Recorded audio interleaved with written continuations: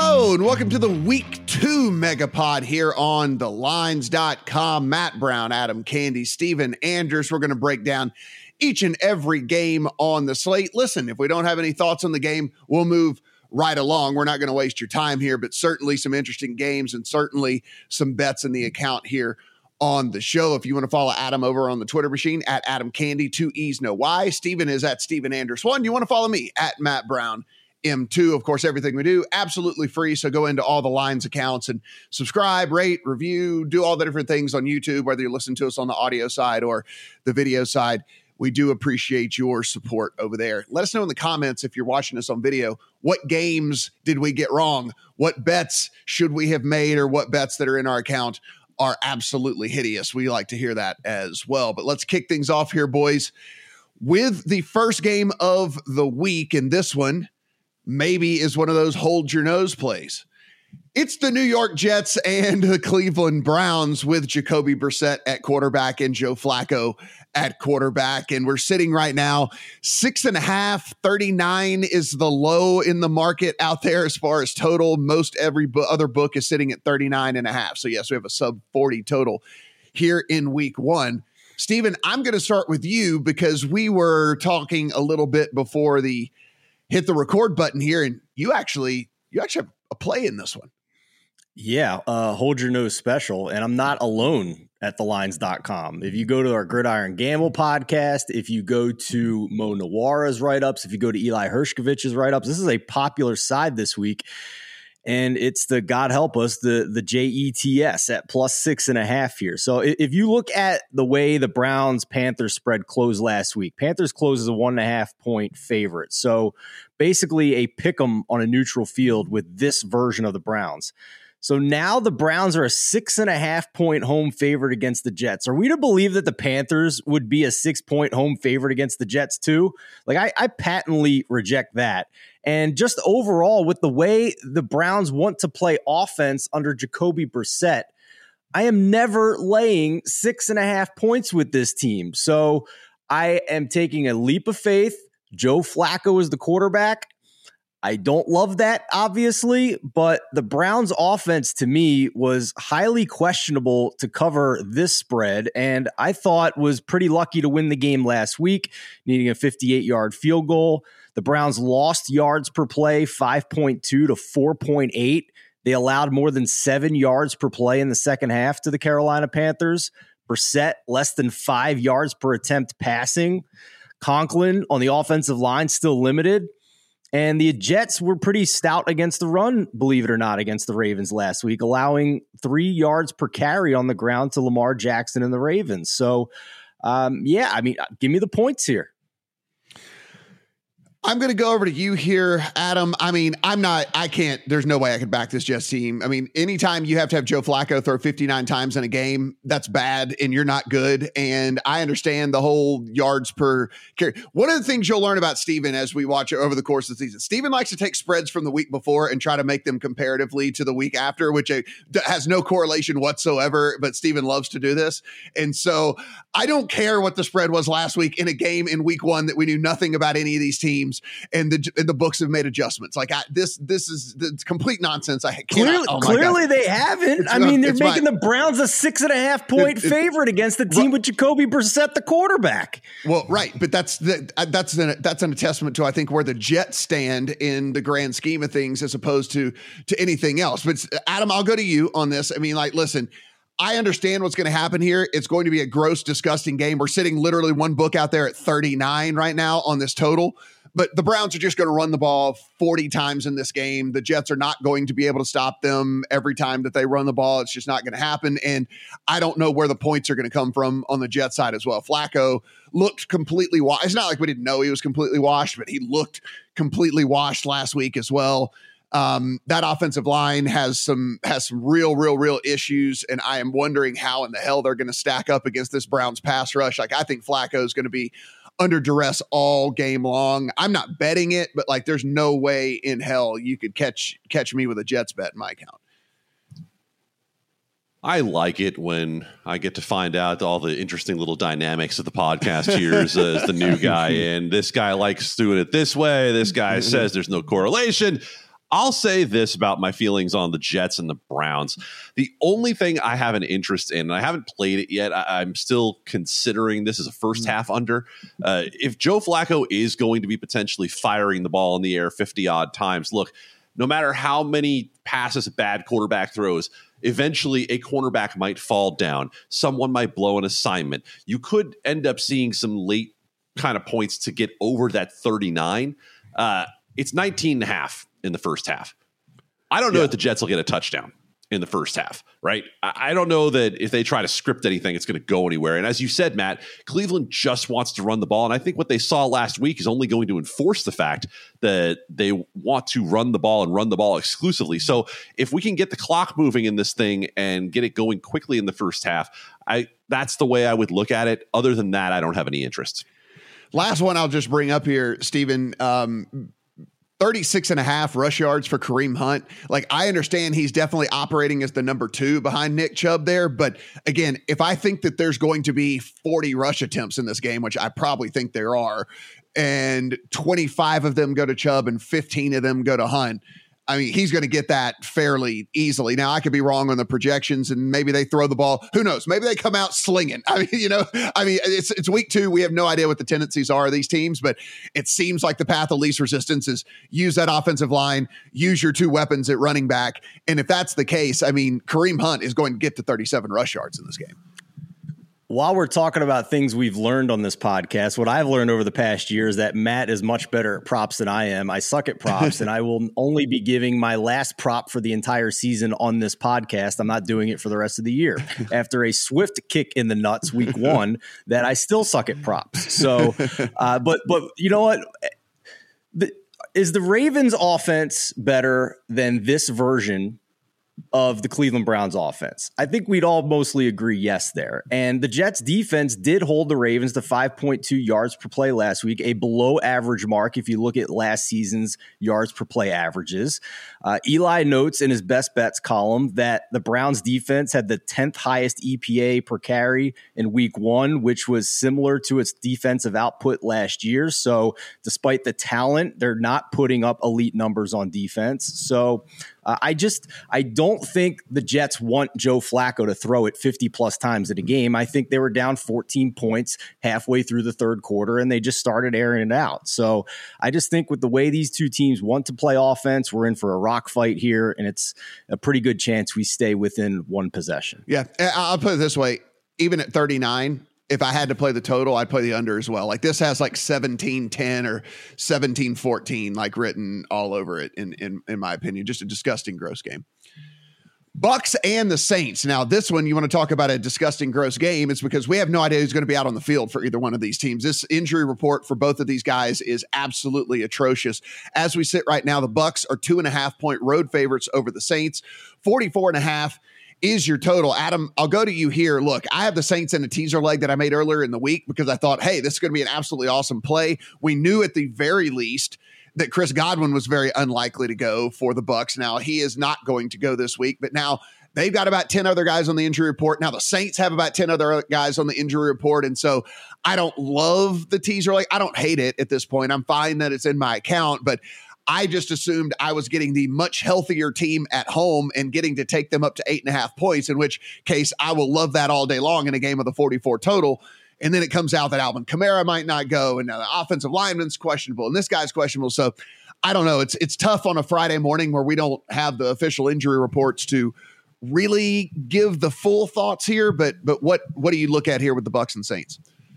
Yeah, I'm with you, Matt, that I think the 8.5 teaser leg is very attractive on New Orleans. And I still actually think it, even despite the injury situation on the New Orleans side, because I think this is way more about Tampa Bay than it is about New Orleans. We kind of know what the Jameis Winston Saints will be, right? And I think what you saw in the fourth quarter in Atlanta last week is more representative than what you saw in the first 3 quarters. And it goes back to what we've discussed, which is that with so few preseason snaps for first string offensive players together, you kind of saw last week as a feeling out process, right? We heard a lot about sharp guys playing unders last week, and a lot of that ended up playing out. So I'm not worried about the team that couldn't get moving against the Falcons early on. What I am worried about on the Bucs side is who's going to be around to catch passes. What I am worried about on the Bucs side as well is against a Dallas defense that was sort of Micah Parsons and nothing else, they couldn't finish drives.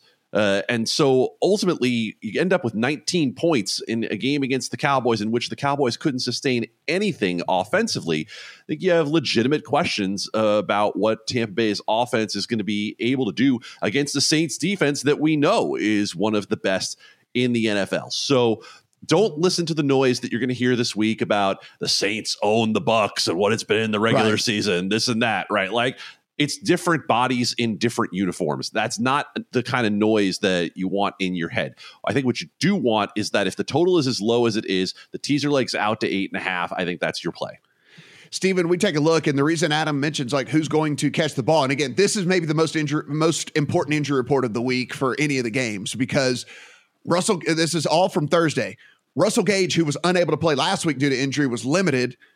Julio Jones, Chris Godwin, and Mike Evans, all DNPs on Thursday for this Bucs squad. So it is very tough. Tackle Tristan Wirfs, limited participant as well. We already know the offensive line was banged up. Donovan Smith, another tackle, was a DNP for them.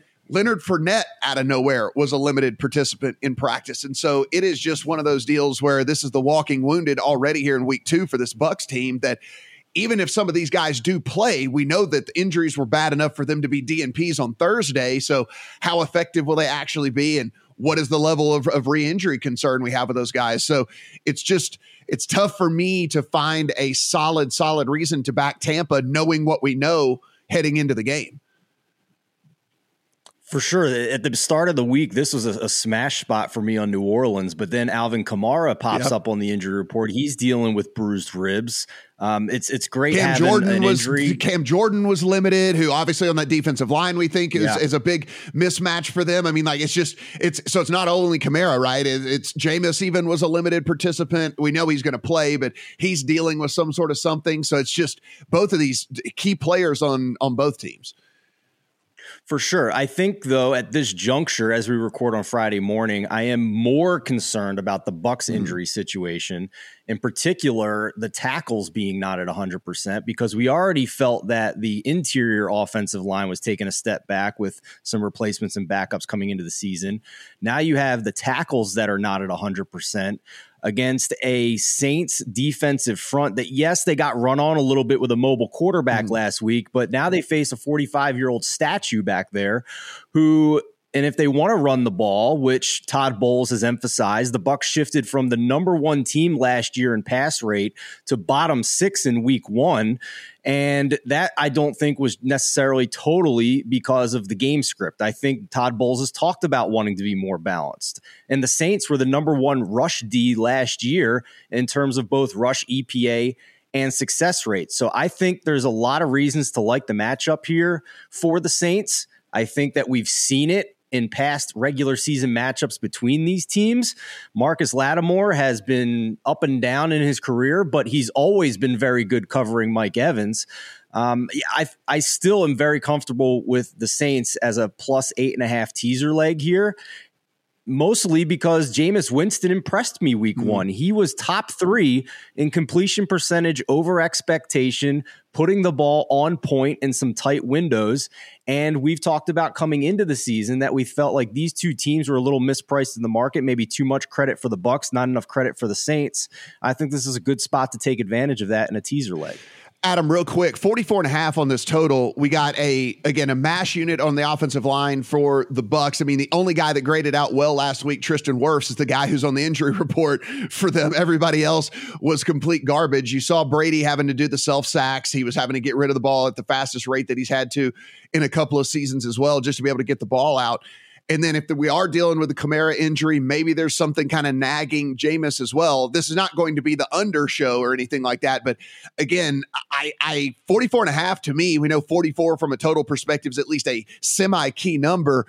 The under for me seems like the play in this one as well, because I don't know how effective either one of these offenses is really going to be. Yeah, the only thing I would keep in mind if you're going to play the under is that I think the market has already priced it to some degree when you look at what the total in a Bucs game would normally be, especially a Bucs game inside without weather concerns for Tom Brady. I'm with you, though. I would not be drawn in by seeing 44 and say, 44 with their ability to throw the ball, I'm playing that over. No, absolutely. Yeah, this is not last year's Bucs team. This is Bruce Arians is not in charge of this team anymore. I don't think they're going to be at the top of the league in pass rate anymore.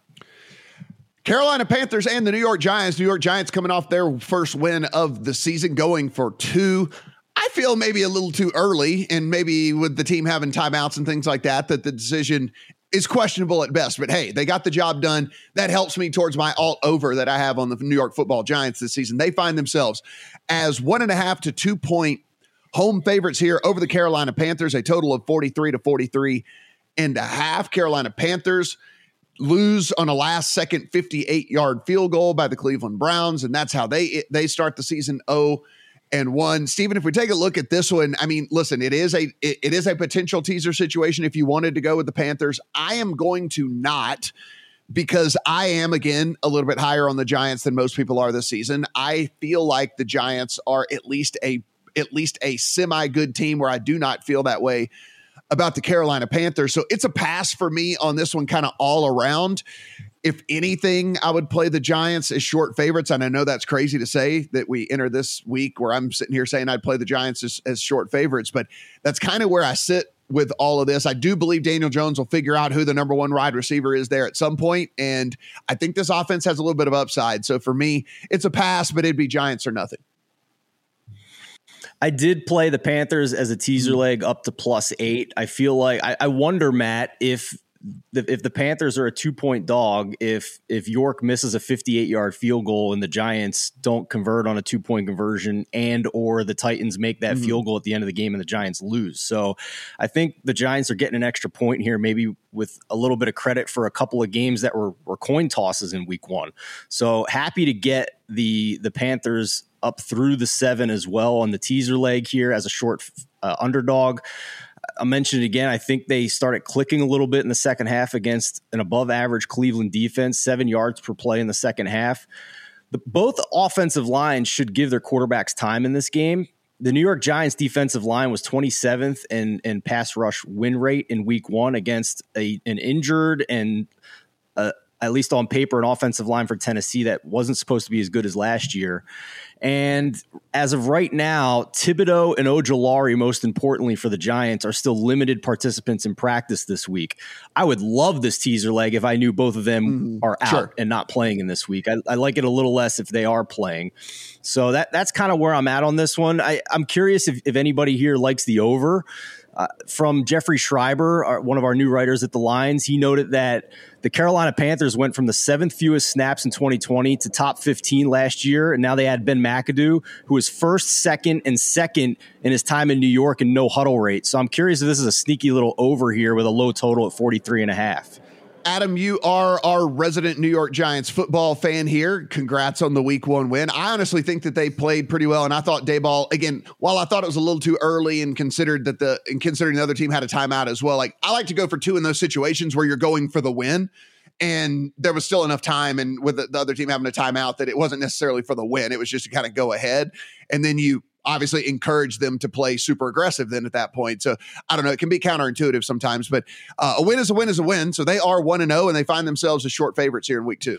A win is a win. And as much as you and I, Matt, are devotees of analytical numbers and the probabilities didn't necessarily back Brian Daboll, here's why I like that choice. And here's what I think it says about playing this game this week.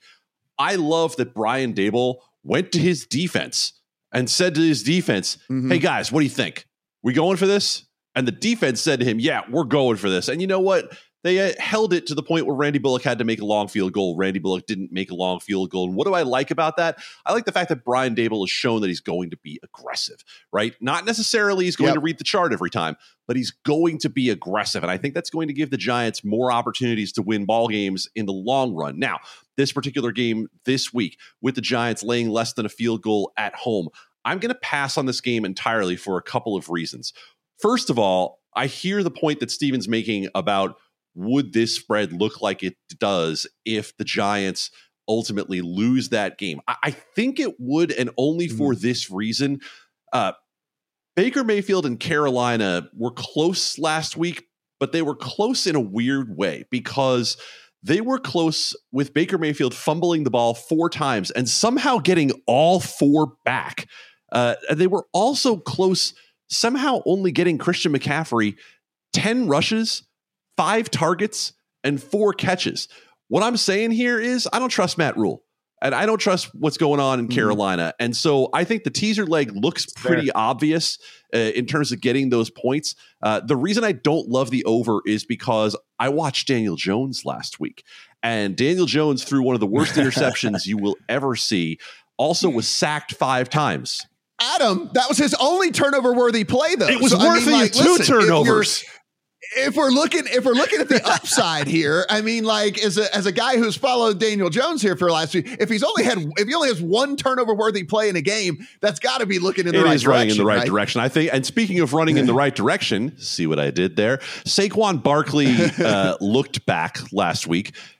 Goes for 164 yards. And even if you take the long run out of it, he basically went 17 for 100, which is still pretty good for Saquon Barkley. And I think Brian Daboll, even though he comes from the Buffalo offense of wanting to throw the ball more often, I think he also is going to be realistic about who Daniel Jones is and what their chances of winning are. And their chances of winning is looking at Carolina from last week, seeing the fact that they couldn't stop Cleveland on the ground as they went for more than 200 yards and keeping the ball on the ground. So I think the Giants are going to want to run this ball in this game. That's what would get me off playing the total in terms of looking at that low total and saying over. Matt, that's what I was very curious about coming into the season, right? Because we talked about how pass-heavy Daboll was in Buffalo, but would he try and force that onto a roster that doesn't really fit that and a quarterback? We saw the opposite, right, in week 1. This is a coach that has shown us evidence to tailor his offense around what personnel he has. 32 rush attempts in week 1 to only 21 pass attempts. I agree with Adam. That shows very positive signs for me. Another check in the right column for Brian Daboll. New England Patriots and the Pittsburgh Steelers. The Steelers are sitting as 2 to 2.5 point home underdogs here to this New England Patriots team that looked god awful in week 1 against the Miami Dolphins. 40.5 is the total pretty much across the board. There's 140 out there if you are looking to play an over. Majority of the books are sitting at 40.5. If we take a look at this one, Adam, I'm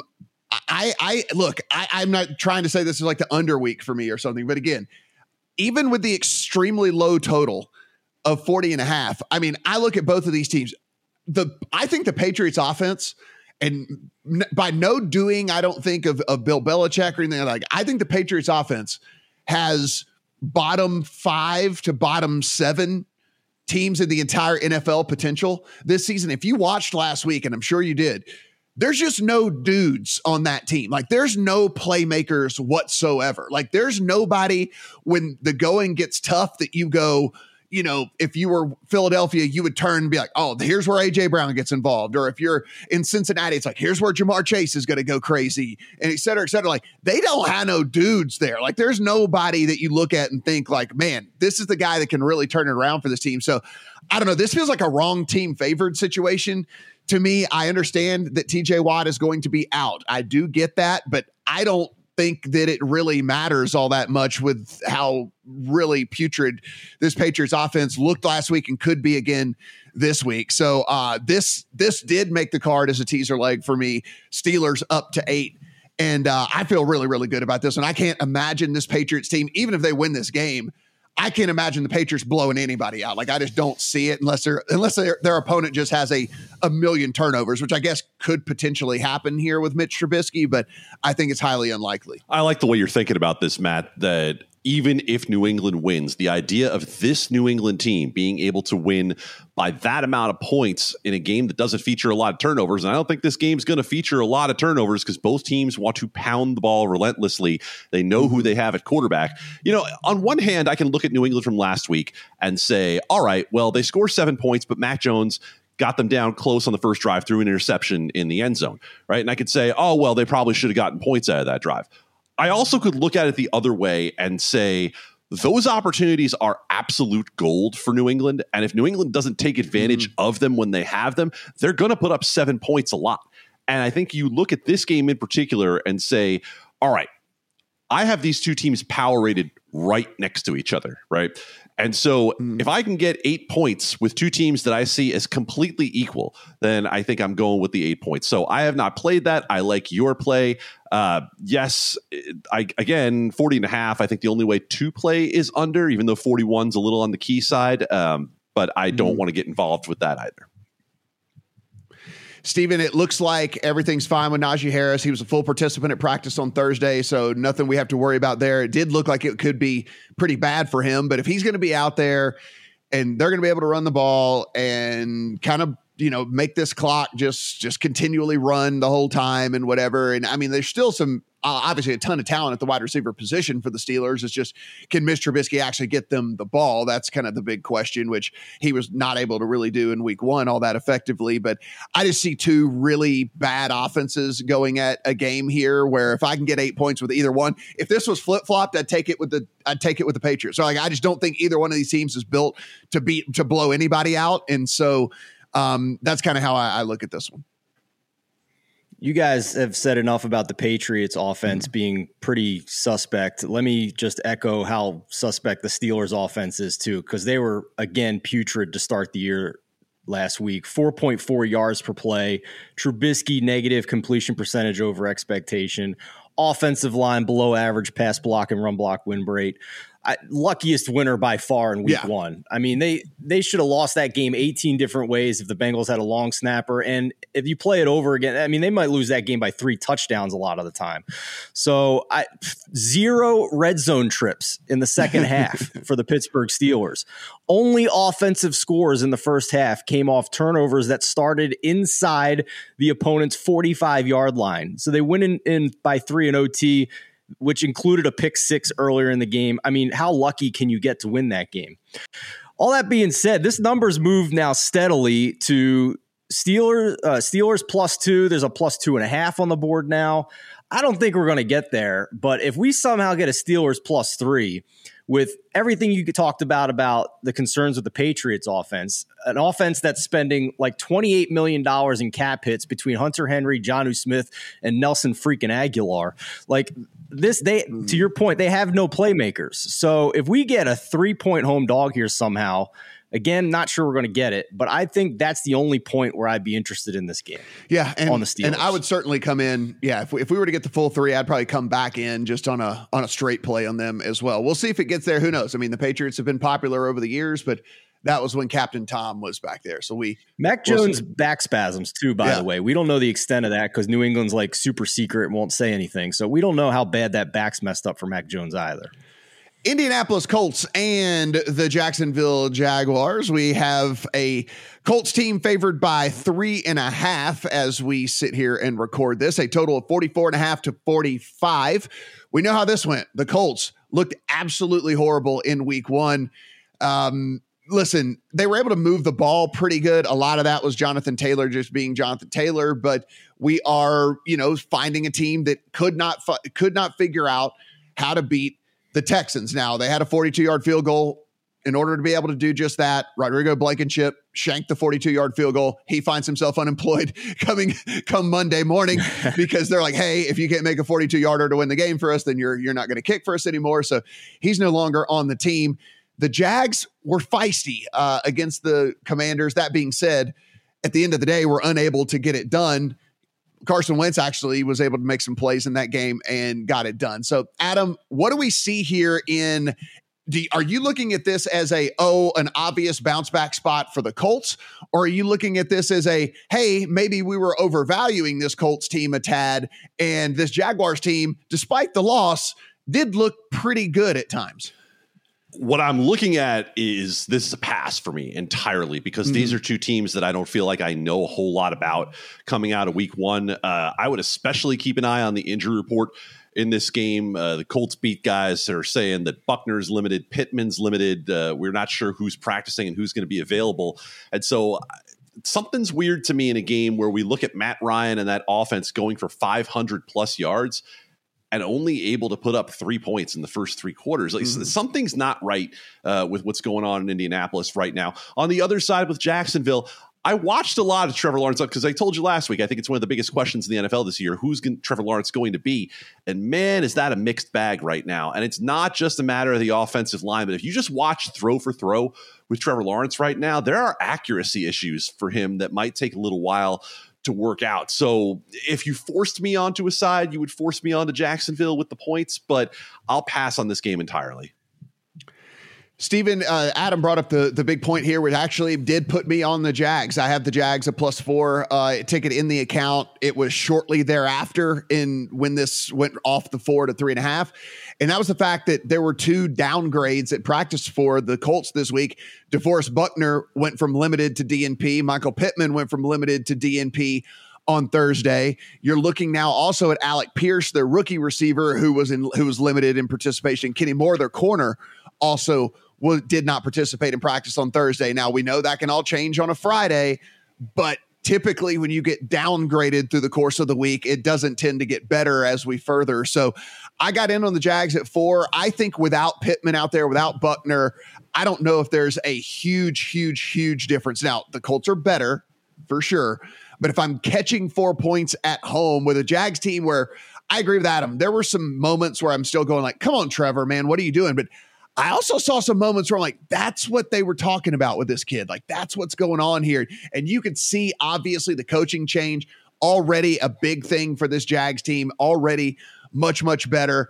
I really do like them at home here. I can be proven to be completely silly and the Colts just completely boat race them, but that's not how I feel this is going to go. With this injury report, I don't think the Colts are going to boat race them. I mean, on paper, if fully healthy, we can have that conversation, but I don't think we should undersell how significant some of these injuries are for the Colts, with DeForest Buckner being their main pass rusher. Michael Pittman is going to be at least compromised, it seems, in this game. He's not at 100%, going from a limited to a DNP in the middle of the week. So who's Matt Ryan throwing to if Michael Pittman isn't out there? His next best receiver was their backup running back, Nyheim Hines, in week 1. That's a major issue for this offense, that they don't have a secondary threat on the outside. And for the Jacksonville Jaguars, I was very encouraged. Yes, I agree that I watched the throws too. He missed Travis Etienne on a wide open wheel route for a touchdown, and then Etienne returned the favor, dropping a walk-in touchdown on a screen pass by the goal line. So, yes, there were miscues for this Jacksonville offense. Despite that, they still finished top 10 in the league in week 1 in yards per play, 6.2 to 5.6 for Washington. So I thought they were extremely unlucky to lose that game, let alone fail to cover. And these are situations where I want to come back in and bet them again, especially as a home underdog at more than a field goal. So, and especially when your opponent has injury concerns at very key positions for them. And the last thing I'll mention too is that, you know, we all assumed coming into the season that the Indianapolis Colts had an elite offensive line, but in week 1, red flag for me, 24th in pass block win rate against the Houston Texans front 7 that was supposed to be bottom of the barrel. And now they play a Jacksonville front 7 that does have some young, talented pass rushers. They were 8th in pass rush win rate against what most people would agree is an above average Washington offensive line. So I think a lot of reasons to like this spot for Jacksonville. And even if I didn't already bet it at 4, I would still bet them at plus 3.5. And I like the utilization of those receivers. Again, like we don't, whether we think they got overpaid or not, that's irrelevant, right? I mean, that's not, it doesn't matter how we handicap games, but I liked the way that they were looking at these receivers, right? And the way that they were using Christian Kirk and Zay Jones and things like that. Like, I think that there are some real positives here for this. Yeah, team. They don't have a number 1, but they have some solid number 2s and number 3s. And yet, listen, the Jags secondary stinks, but this is not Terry McLaurin and Curtis Samuel and Jahan Dotson that they're going up against this week, especially if Pittman's banged up. You're listening to the Lines.com podcast network. Looking for the latest player props and the best betting odds from the top U.S. sportsbooks all in one place? Then join us right here every day this season for free picks and best bets from the sports betting experts you can trust. Check out the Lines.com NFL Megapod as Matt Brown, Steven Andrus, and Adam Candy break down every game for this weekend's football slate. Join the Coast to Coast podcast crew Mondays through Fridays as Nate Weitzer and Josh Lander bring you the best player props and game lines for Major League Baseball, the NBA, and the NFL. And tune in to Beat the Closing Line twice a week as Nicole Russo, Mo Nawara, and Eli Hershkovich dive into NFL opening lines, plus special guests from the sports betting world. So subscribe, rate, and review to the Lines Podcast Network, the source you can trust to make you a better sports bettor. Let's take a look here at the Miami Dolphins and the Baltimore Ravens. As we sit right now, the Baltimore Ravens are 3.5-point home favorites over the Dolphins. 44.5 is your total. Steven, I'll start with you because you and I have the same thought here on this one. Taking the points with the Dolphins. Yeah, for sure. I think this is a spot where, some people might argue with us, Matt, that this is an overreaction for the Dolphins after 1 week against the Patriots. But we all said last week, we shouted from the rooftops that we would never lay 3.5 points or more with Tua as the quarterback. But this is not that situation. This is more than a field goal as an underdog. So I got it at 4. I'd be fine with it at 3.5. I thought the Dolphins defense looked very strong week 1, number 1 in run stop win rate against what was projected to be a top 10 offensive line in New England. So they have the talent to stop this Baltimore run game, a team that wants to be one of the most run heavy teams in the league. And Baltimore only 3 yards per carry week 1 against the Jets. What was interesting to me, and you could say game script, but it wasn't totally out of hand in the first half. Lamar only had 6 rush attempts, which was fewest since October 2020. So maybe a little narrative here that could be false, I fully admit, but he doesn't have that contract yet. Only ran it 6 times week 1. I think it's at least something to look for in future weeks here. And the Dolphins defense last year against the Ravens held them to 4.3 yards per play. Lamar only 4.5 yards per attempt passing the ball and only had 39 yards rushing on 9 carries in this matchup between these two teams. And lastly, going into this matchup, both tackles are injured for the Ravens. Juwan James on IR, Ronnie Stanley, limited participant to start the week. We'll see how effective he can be. With Mike McDaniel running the script, maybe turning Tua into a Jimmy G clone because he had a high yards per attempt in week 1, although he didn't have a high EPA because they're just being safe and using some yak stuff with speed receivers. I think combine that with a strong defensive matchup for the Dolphins, and I'm happy to take the points here. So, Adam, actually, even a worse situation for the Ravens than that. Stanley actually gets downgraded to DNP on Thursday. So, anytime you're, again, downgrade throughout the week, not good. So, it looks like they're going to be down both starting tackles. Then you look at the corner position where Kyle Fuller has to go on IR. Now you look, Marlon Humphrey pops up out of nowhere, and he's a limited participant as well. And then you look, Calais Campbell was a DNP on the defensive line as well for this squad. And again, I don't want to sit here and keep pointing, Brandon Stevens, one of their backup corners, DNP. So if these guys can't play, even their backups are hurt. And I think in a situation like that, you can sit here and say, Tua doesn't throw the ball down the field. He doesn't, there's no ADOT there, whatever, all this stuff with that. And who cares, right? If there's no corners out there to cover, if you're literally going to be running out rookies or guys that you're pulling off of the practice squad, it is not going to matter. And good luck, by the way. I don't care if it is a 6 or 7 yard pass. If you get the ball in Tyreek Hill's hands 6 or 7 yards down the field, good luck trying to stop him with whoever in the hell they're going to be putting on the field out there to try to do this. Listen, I like the Ravens as an organization. I like the Ravens as a team. It's just, look, it's the 3rd year in a row. We're here in week 2, and they are already dealing with massive, massive injury concerns that definitely affect how you look at handicapping a game. Do I love the Dolphins? I don't. Do I love kind of this matchup with what I see on paper? I absolutely do. I do. I love what we're getting in this one. And so I love the Dolphins at more than a field goal here.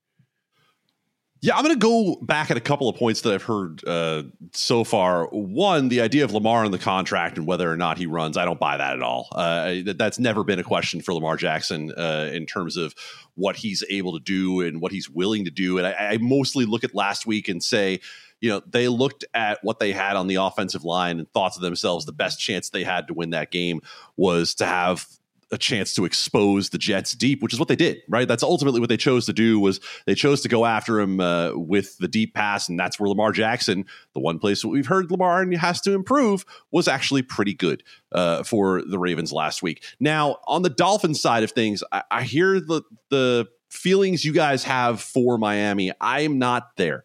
The way New England played last week, Miami should have run them off the field, and they didn't.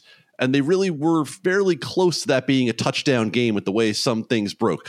Tua's grade last week for PFF was a 53.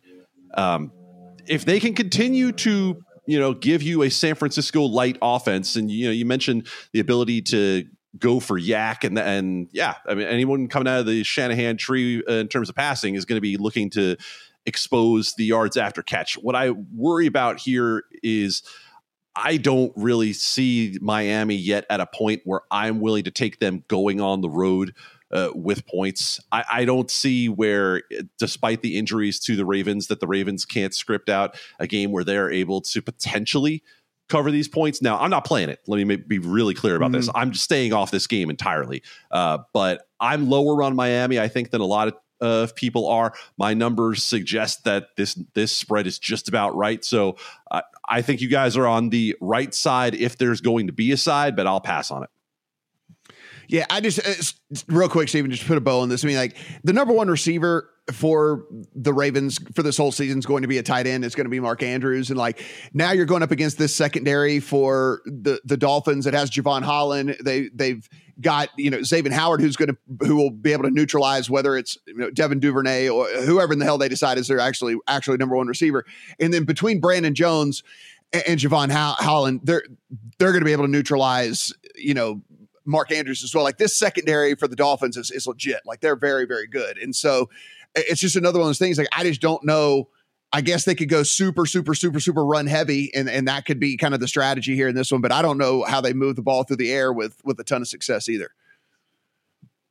For sure. I think it's a good matchup for Miami. Admittedly, if you're betting Miami at this point, you're getting the worst of the number this week after this opened at 4.5, came back to 4. Now we're at 3.5. But just a greater point, Matt, I think this is a team, Miami, that we all three of us need to consider adjusting our priors on, because as we know, there's more money in the NFL market than there is in any other sport. And this is now 2 weeks in a row where big money has come in immediately on Miami and bet them. So this is a team that I need to at least consider my opinion was wrong coming into the season. Washington Commanders and the Detroit Lions, as we sit right now, and I'm just going to get this in because it's official until it's not official. The Lions are a favorite for the first time in 24 games. So this might actually go off as a pick 'em, but as of right now, they are 1-point favorites. It's dropped and dropped and dropped. It was 2.5. It was 2. Now it's down to 1.5. Now it's down to 1 at DraftKings, PointsBet, Caesars.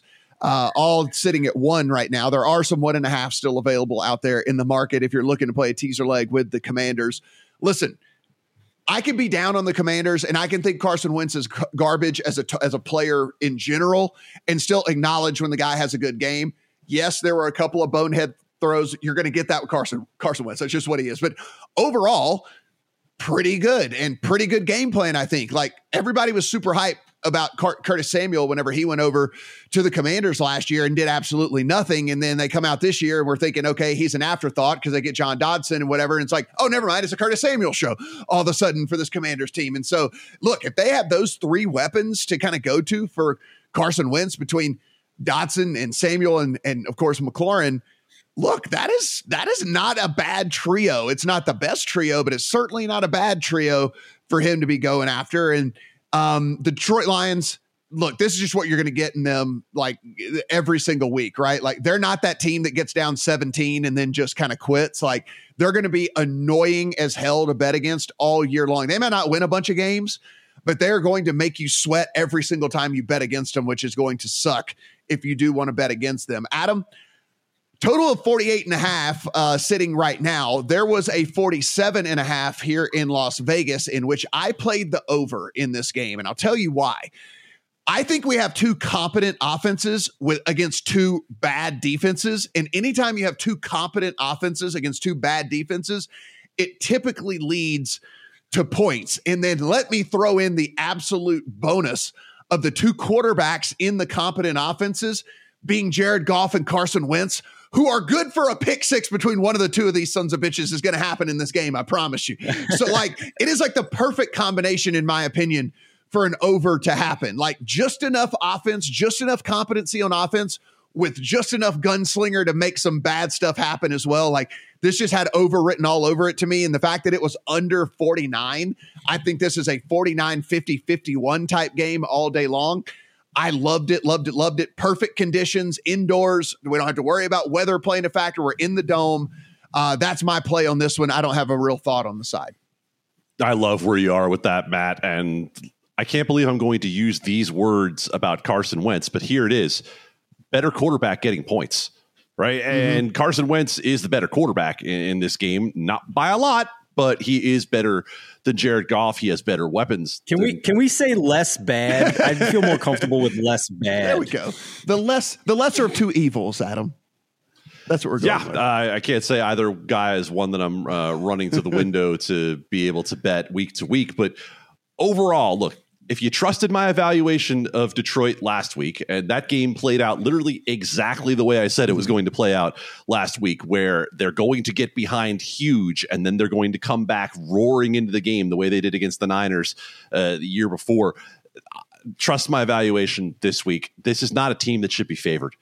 There's just no way I could see the Detroit Lions as a favorite. So if the 2 is out there anywhere and you want to be able to put Washington in the teaser, if you believe that Detroit can win a game by 8 or more points, God bless and Godspeed, because I do not think that's a possibility for these teams. I do think we need to look at Washington and what you mentioned, Matt, with this offense and say maybe the receivers are actually good enough that they can overcome Carson Wentz, right? That gets you into the less bad territory overall. So, yeah.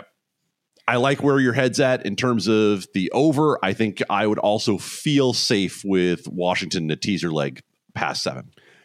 I agree on the teaser side of things as well. It was a strong consideration for me this week. And I'm not saying it might end up in the account anyway, if there are some 1.5s or 2s still available here in Nevada, because I mean, Steven, when you take a look at it, the thing is the reason that the Lions aren't really built to win by more than 8 points is because even if they build a lead, which, you know, it seems like they're always playing from behind, but even if they build a lead, the defense is so bad that like if Carson Wentz got into a 2-minute offense and he has those 3 receivers and like they have to be super aggressive because they have to move the ball and go score, like they're likely to get some sort of points on the board that would screw your, you know, that would screw up them covering the teams. Like, so for me, I just don't see them built like that. But also I think the Lions, maybe even the Commanders as well, are teams we need to look at as just kind of air quote over teams moving forward, given that it looks like the offenses are competent and the defenses are going to be like bottom 5 units. Here's an angle to consider. Washington first quarter. Detroit was at or near the bottom in EPA and success rate first quarter last season. This goes in line with what you guys have talked about, their comeback kings. I know they scored early last week, but you know, let's look at the bigger sample size here. And Washington's offensive coordinator, Scott Turner, top 10 last year in first quarter success rate, despite having Taylor Heineke as his quarterback. Adds Dotson, adds Curtis Samuel back into the mix. Logan Thomas is still playing a little bit. Still have Terry McLaurin out there, so very explosive. And if you watch the tape from Washington last week, what I saw was a lot of very impressive designs that was getting Carson Wentz a wide open receiver on his first read. What were our criticisms of Carson Wentz coming in? He can't get off his first read, and when he gets in, and when his first read isn't open, he makes bad mistakes and takes sacks and throws picks. Well, what if his first read is wide open? Because that's a pretty high likelihood. It was in week 1. Detroit's injury report on defense doesn't look great coming into this week. Their number 2 corner, Amani Oruwari, was fine and then downgraded to limited on Thursday with a back injury. Plus, the Lions' offensive line on the flip side looks really banged up right now. Frank Ragnow still has the groin. He now has a foot injury, back-to-back DMPs this week. They already put Vaitai on IR coming into the season, one of their starting guards. Their other guard, Jonah Jackson, downgraded from limited DMP Wednesday to Thursday. So, yeah, I think wrong team favored here. I I bet the Washington win total under coming into the year, but that was with the assumption that they were likely going to beat Jacksonville and Detroit to start the season anyway. So I think my favorite angles here, I haven't bet them yet. I'm still on the fence, but my favorite angles are Washington first quarter and then Washington team total over 23.5 or over 24. Seattle Seahawks and the San Francisco 49ers. This one shouldn't take long. Sitting right now, 8.5 in favor of the 49ers. 41 is your total. Steven, this is very simple for me. The 49ers were 10-point favorites.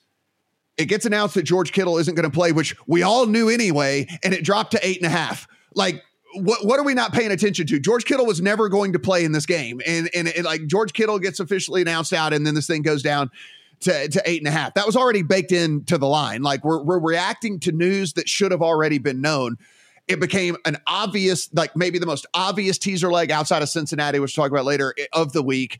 You take the 49ers down to 2.5, and this is just a no-brainer. I don't need to tell you that you throw out what you saw last week in that game. I mean, listen, do we still not really know what we have in Trey Lance? Yes, but it doesn't really matter against this Seahawks team. Look, you can point to them winning last week. The Broncos should have won that game by double digits. They get to the 1, 2 different times and fumble. They get to the 3 and have to settle for a field goal. Like it was just the gods coming down and giving Pete Carroll an absolute gift in that game. But I mean, if you look at their second half drives, no points scored whatsoever for Seattle. It was drives of 17, 37, -6, and then 3 kneel downs. Like that was all they had in the second half. I mean, it was a putrid show. It's a putrid offense. It's a bad team. Don't get fooled by the fact that they were gifted a win in week 1.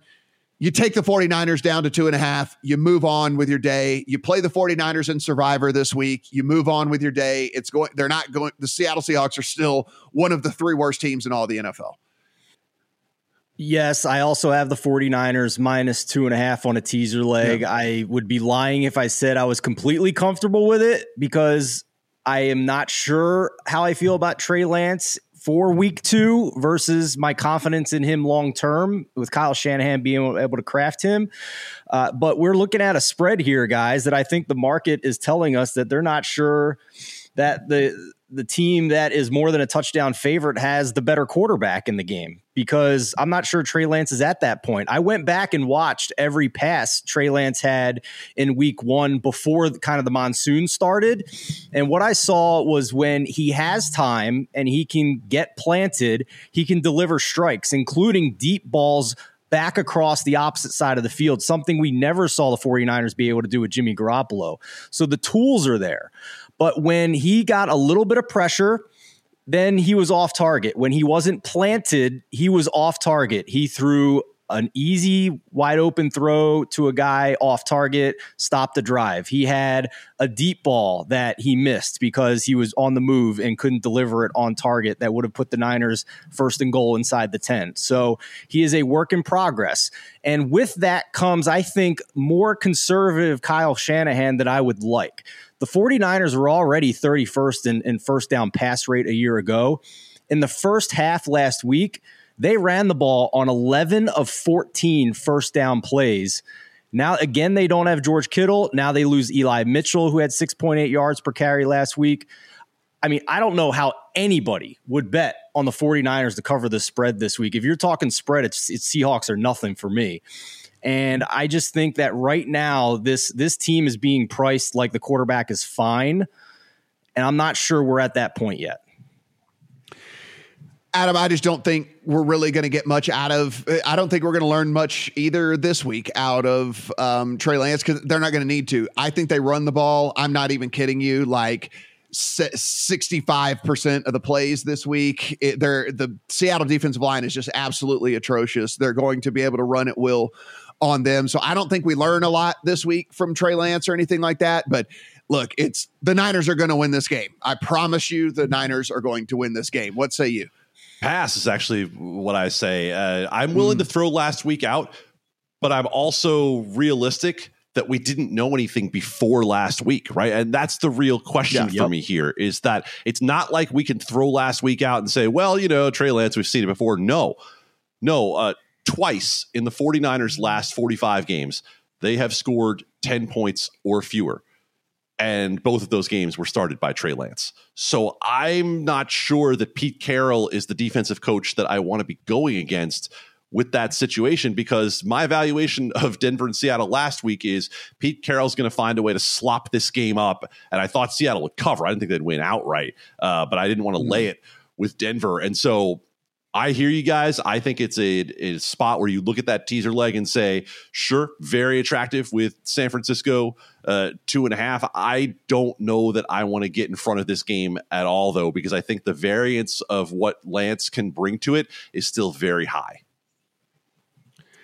Atlanta Falcons on the road at the Los Angeles Rams. The Rams are 10-point favorites at all shops except for one. There's a 9.5 on the board out there. 46.5 to 47 is your total here. Adam, this one, look, this is the classic, everyone, the classic bounce back spot. The Rams play the best team in the NFL in week one. Everyone thinks the Rams suck, but really it's just you played the best team in the NFL in week one. They come back, they're able to play, the Falcons, who maybe looked a little bit better than they actually should have looked last week, et cetera. So, there's a lot of narratives kind of going into this one. The Rams, I think the Bills defense is awesome. I picked the Bills to win the game. I would nothing that happened in that game shocks me, right? I didn't see anything that blew me away. I still think the Rams are one of the 5 best teams in the NFL, but they just ran into the best team in the NFL. You had a team that played no starters in the preseason. That's just what McVay does. Was there a little bit of rust? I think so. I think Matthew Stafford, if you gave him truth serum, would tell you that there was some rust going on with him, and which is why he didn't look Allen Robinson's way, which is why it was just hike Cooper Kupp, hike Cooper Kupp, hike Cooper Kupp every single time, because that's what he knows and that's what he's familiar with. I imagine there's a little bit more chemistry now, a little bit. They've got a game under their belts. It's all this this is Rams. I think this is Rams big. If I had to lay, which is not in my account, if I had to lay any of the big favorites this week, this would be the one that I would play. What I have marked in my notes, Matt, is if this manages to get under 10, I think you can feel pretty comfortable with Los Angeles, because this game opened 13, right? It opened 13. What exactly changed for us to get to 10? I understand if it moves a point or two, but this has moved a lot, and we're down to a fairly key number at 10. And so, look, if you want to buy what you saw out of the Falcons last week, again, good luck and have fun with that. But I'm not going to be in that situation. Maybe there's more concern for Matthew Stafford's elbow than others have, than we have. But ultimately, I agree with you. I think this is Rams and Rams big. I know we say classic bounce back spot, and maybe you think about that and say, oh, I don't know, right? You would be a little hesitant. No, I think this really is the place. The Falcons are still horrible, and they couldn't even hold on to the lead they had last week against the New Orleans team that was struggling. Yeah, Adam, this seems like one-way traffic.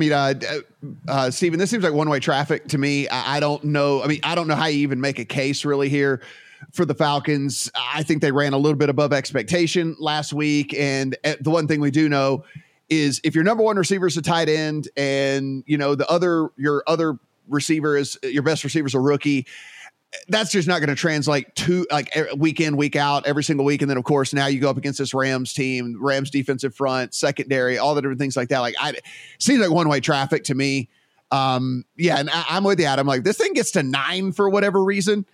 I think I'll even come in on the Rams this week. I'm with you. I'm with you guys. We have 10s across the board as we record Friday morning. There is a 9.5 minus 115 at FanDuel, so we could be moving in that direction. Trenches mismatch here for me. Big trenches mismatch here for me. I think sometimes we talk overreactions in week 2 from week 1. I agree with you guys. This is too many points on the move to me.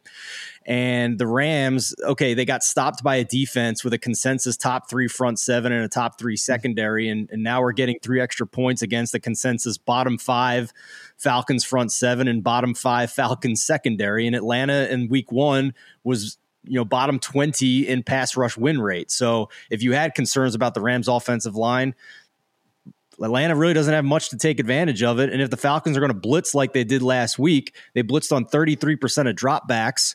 Well, Stafford was 68% completion percentage against the blitz last year, which was top 5 in the NFL. So yeah, that's a buy point for me if we get to 9.5, and I'm still considering a half unit at 10.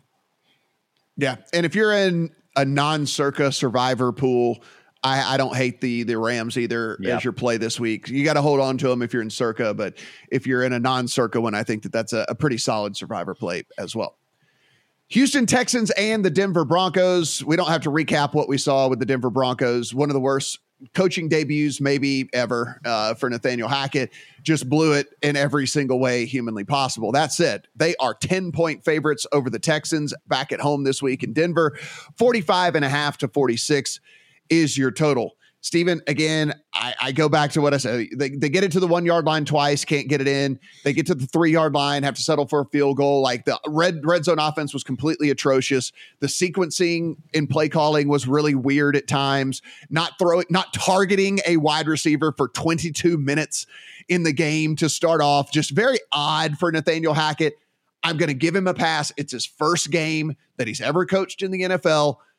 But you got to start getting your stuff correct here. You're 10-point favorites at home.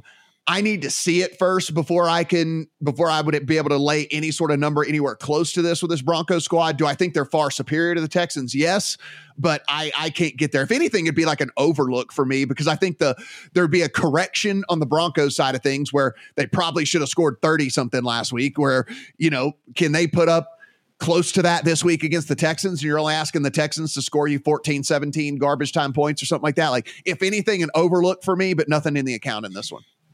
On our team preview, I said I thought the Broncos would be a big over team this year, and this week I'm putting my money where my mouth is. I bet over 45. I'd be fine at 45.5 here. Mm-hmm.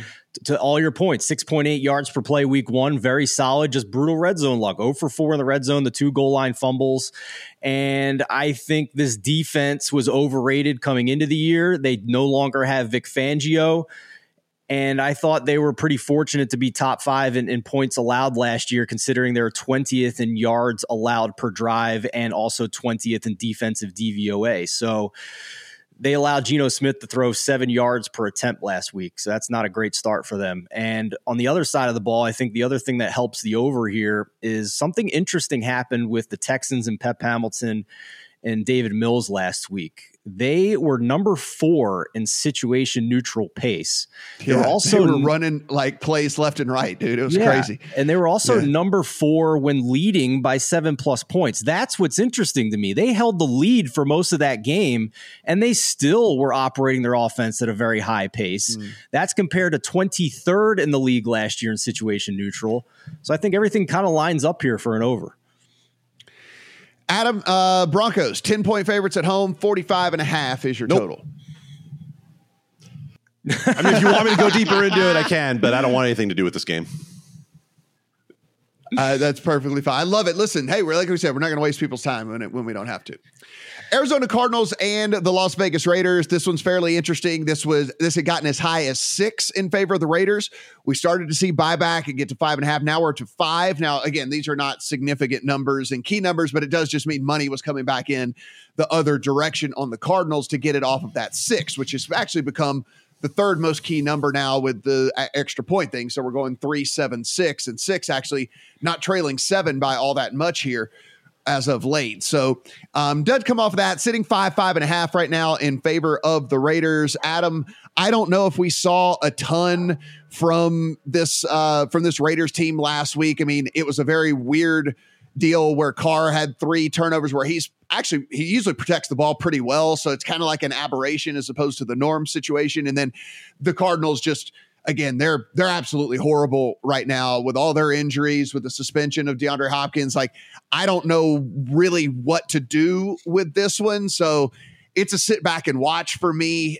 I just can't find a way to get there on either side. I'll take Arizona in the points, and I think you have a clearly better quarterback getting points in this game.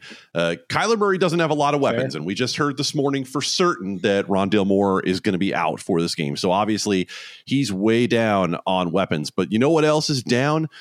The Raiders defense.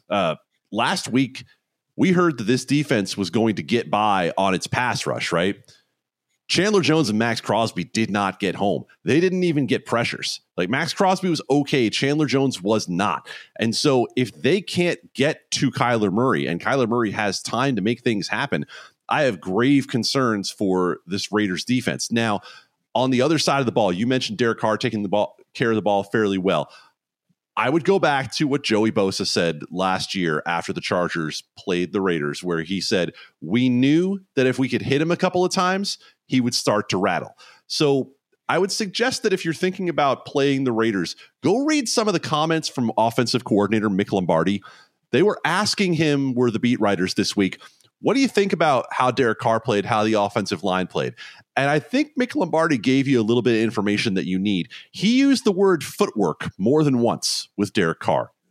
Once he starts to feel pressure, he doesn't step into throws. And one of those interceptions was a flat-footed interception that he just stood there and threw right into the hands of the Chargers defense. So I overall feel a lot more confident in Arizona bouncing back here than I do in the Las Vegas Raiders' ability to, keep any sort of momentum that they had last week going.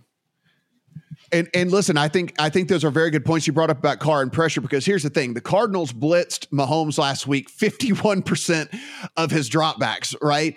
But the problem is Mahomes eats up the blitz. Like he loves whenever you blitz him. And so it worked to their detriment vastly, right? But Steven, if they employ that same defensive strategy this week against Derek Carr, things could get a little bit more interesting, because Carr is certainly not the guy against the blitz that Mahomes is. And so maybe we see all of those Cardinals blitzes actually come to fruition, as opposed to being a big detriment to the team.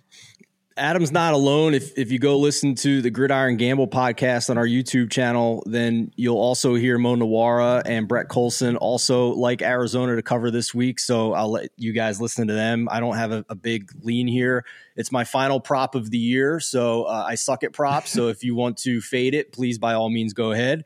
Devontae Adams over 7.5 receptions, 17 targets last week, hyper targeted. Could be a high-scoring game here, and a little narrative street for you. His grandparents have never seen him play a game in person in his life.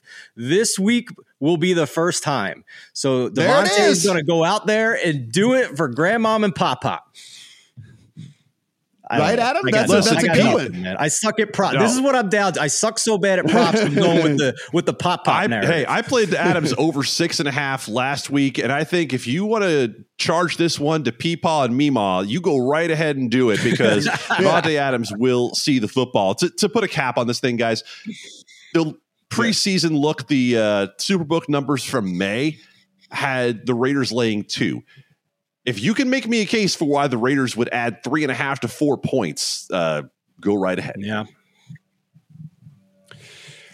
Cincinnati Bengals and the Dallas Cowboys right now. Cincinnati 7.5 point road favorites over the Cowboys. 41.5 to 42 is your total here. Guys, we know the situation. No Dak Prescott for the Cowboys for a while. Not getting back any of those receivers either, at least for this week. So we're going out there with CeeDee Lamb and Noah Brown and all these guys like that, Jalen Tolbert and whatever, all this stuff. So it's going to be an interesting game.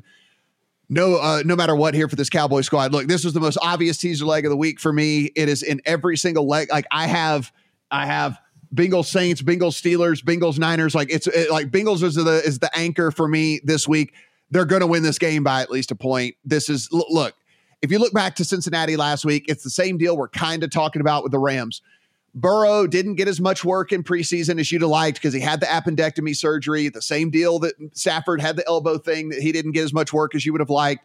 The starters didn't play in preseason, so it was kind of their first action out there and all that. And even still, they had multiple opportunities to win the game. It's just the long snapper and the kicker couldn't get it done for this team. So look, this seems like a boat race type situation to me. I think the Cowboys defense is bad as well.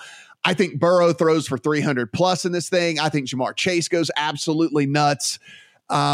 This might be a sneaky over, even with the Cowboys being so terrible. But Adam, if you look at it, it's like, what if Cincinnati puts up 35 on their own? And I think that's very well within the range of outcomes here. Like I think them putting 5 touchdowns on the board is very, very within the range of outcomes against this Cowboys team that I expect to have very little success, maybe some turnovers, maybe some short fields for Joe Burrow and company. So love them in a teaser leg. I could not love it anymore. And then again, I think it's a sneaky over type deal because I think Cincinnati gets you majority of the way there, and you're not asking Dallas for very much to help out. If you're watching on YouTube, you can see me pouring one out right now. And I'm not pouring one out for Dak Prescott. I'm pouring one out for me because Dak Prescott getting hurt blew up my ability to bet against the Cowboys for at least 3 or 4 weeks before everyone figured out that they're frauds. I told you last week that the Cowboys were the most overrated team in the NFL, and they showed you on the field very quickly that they suck.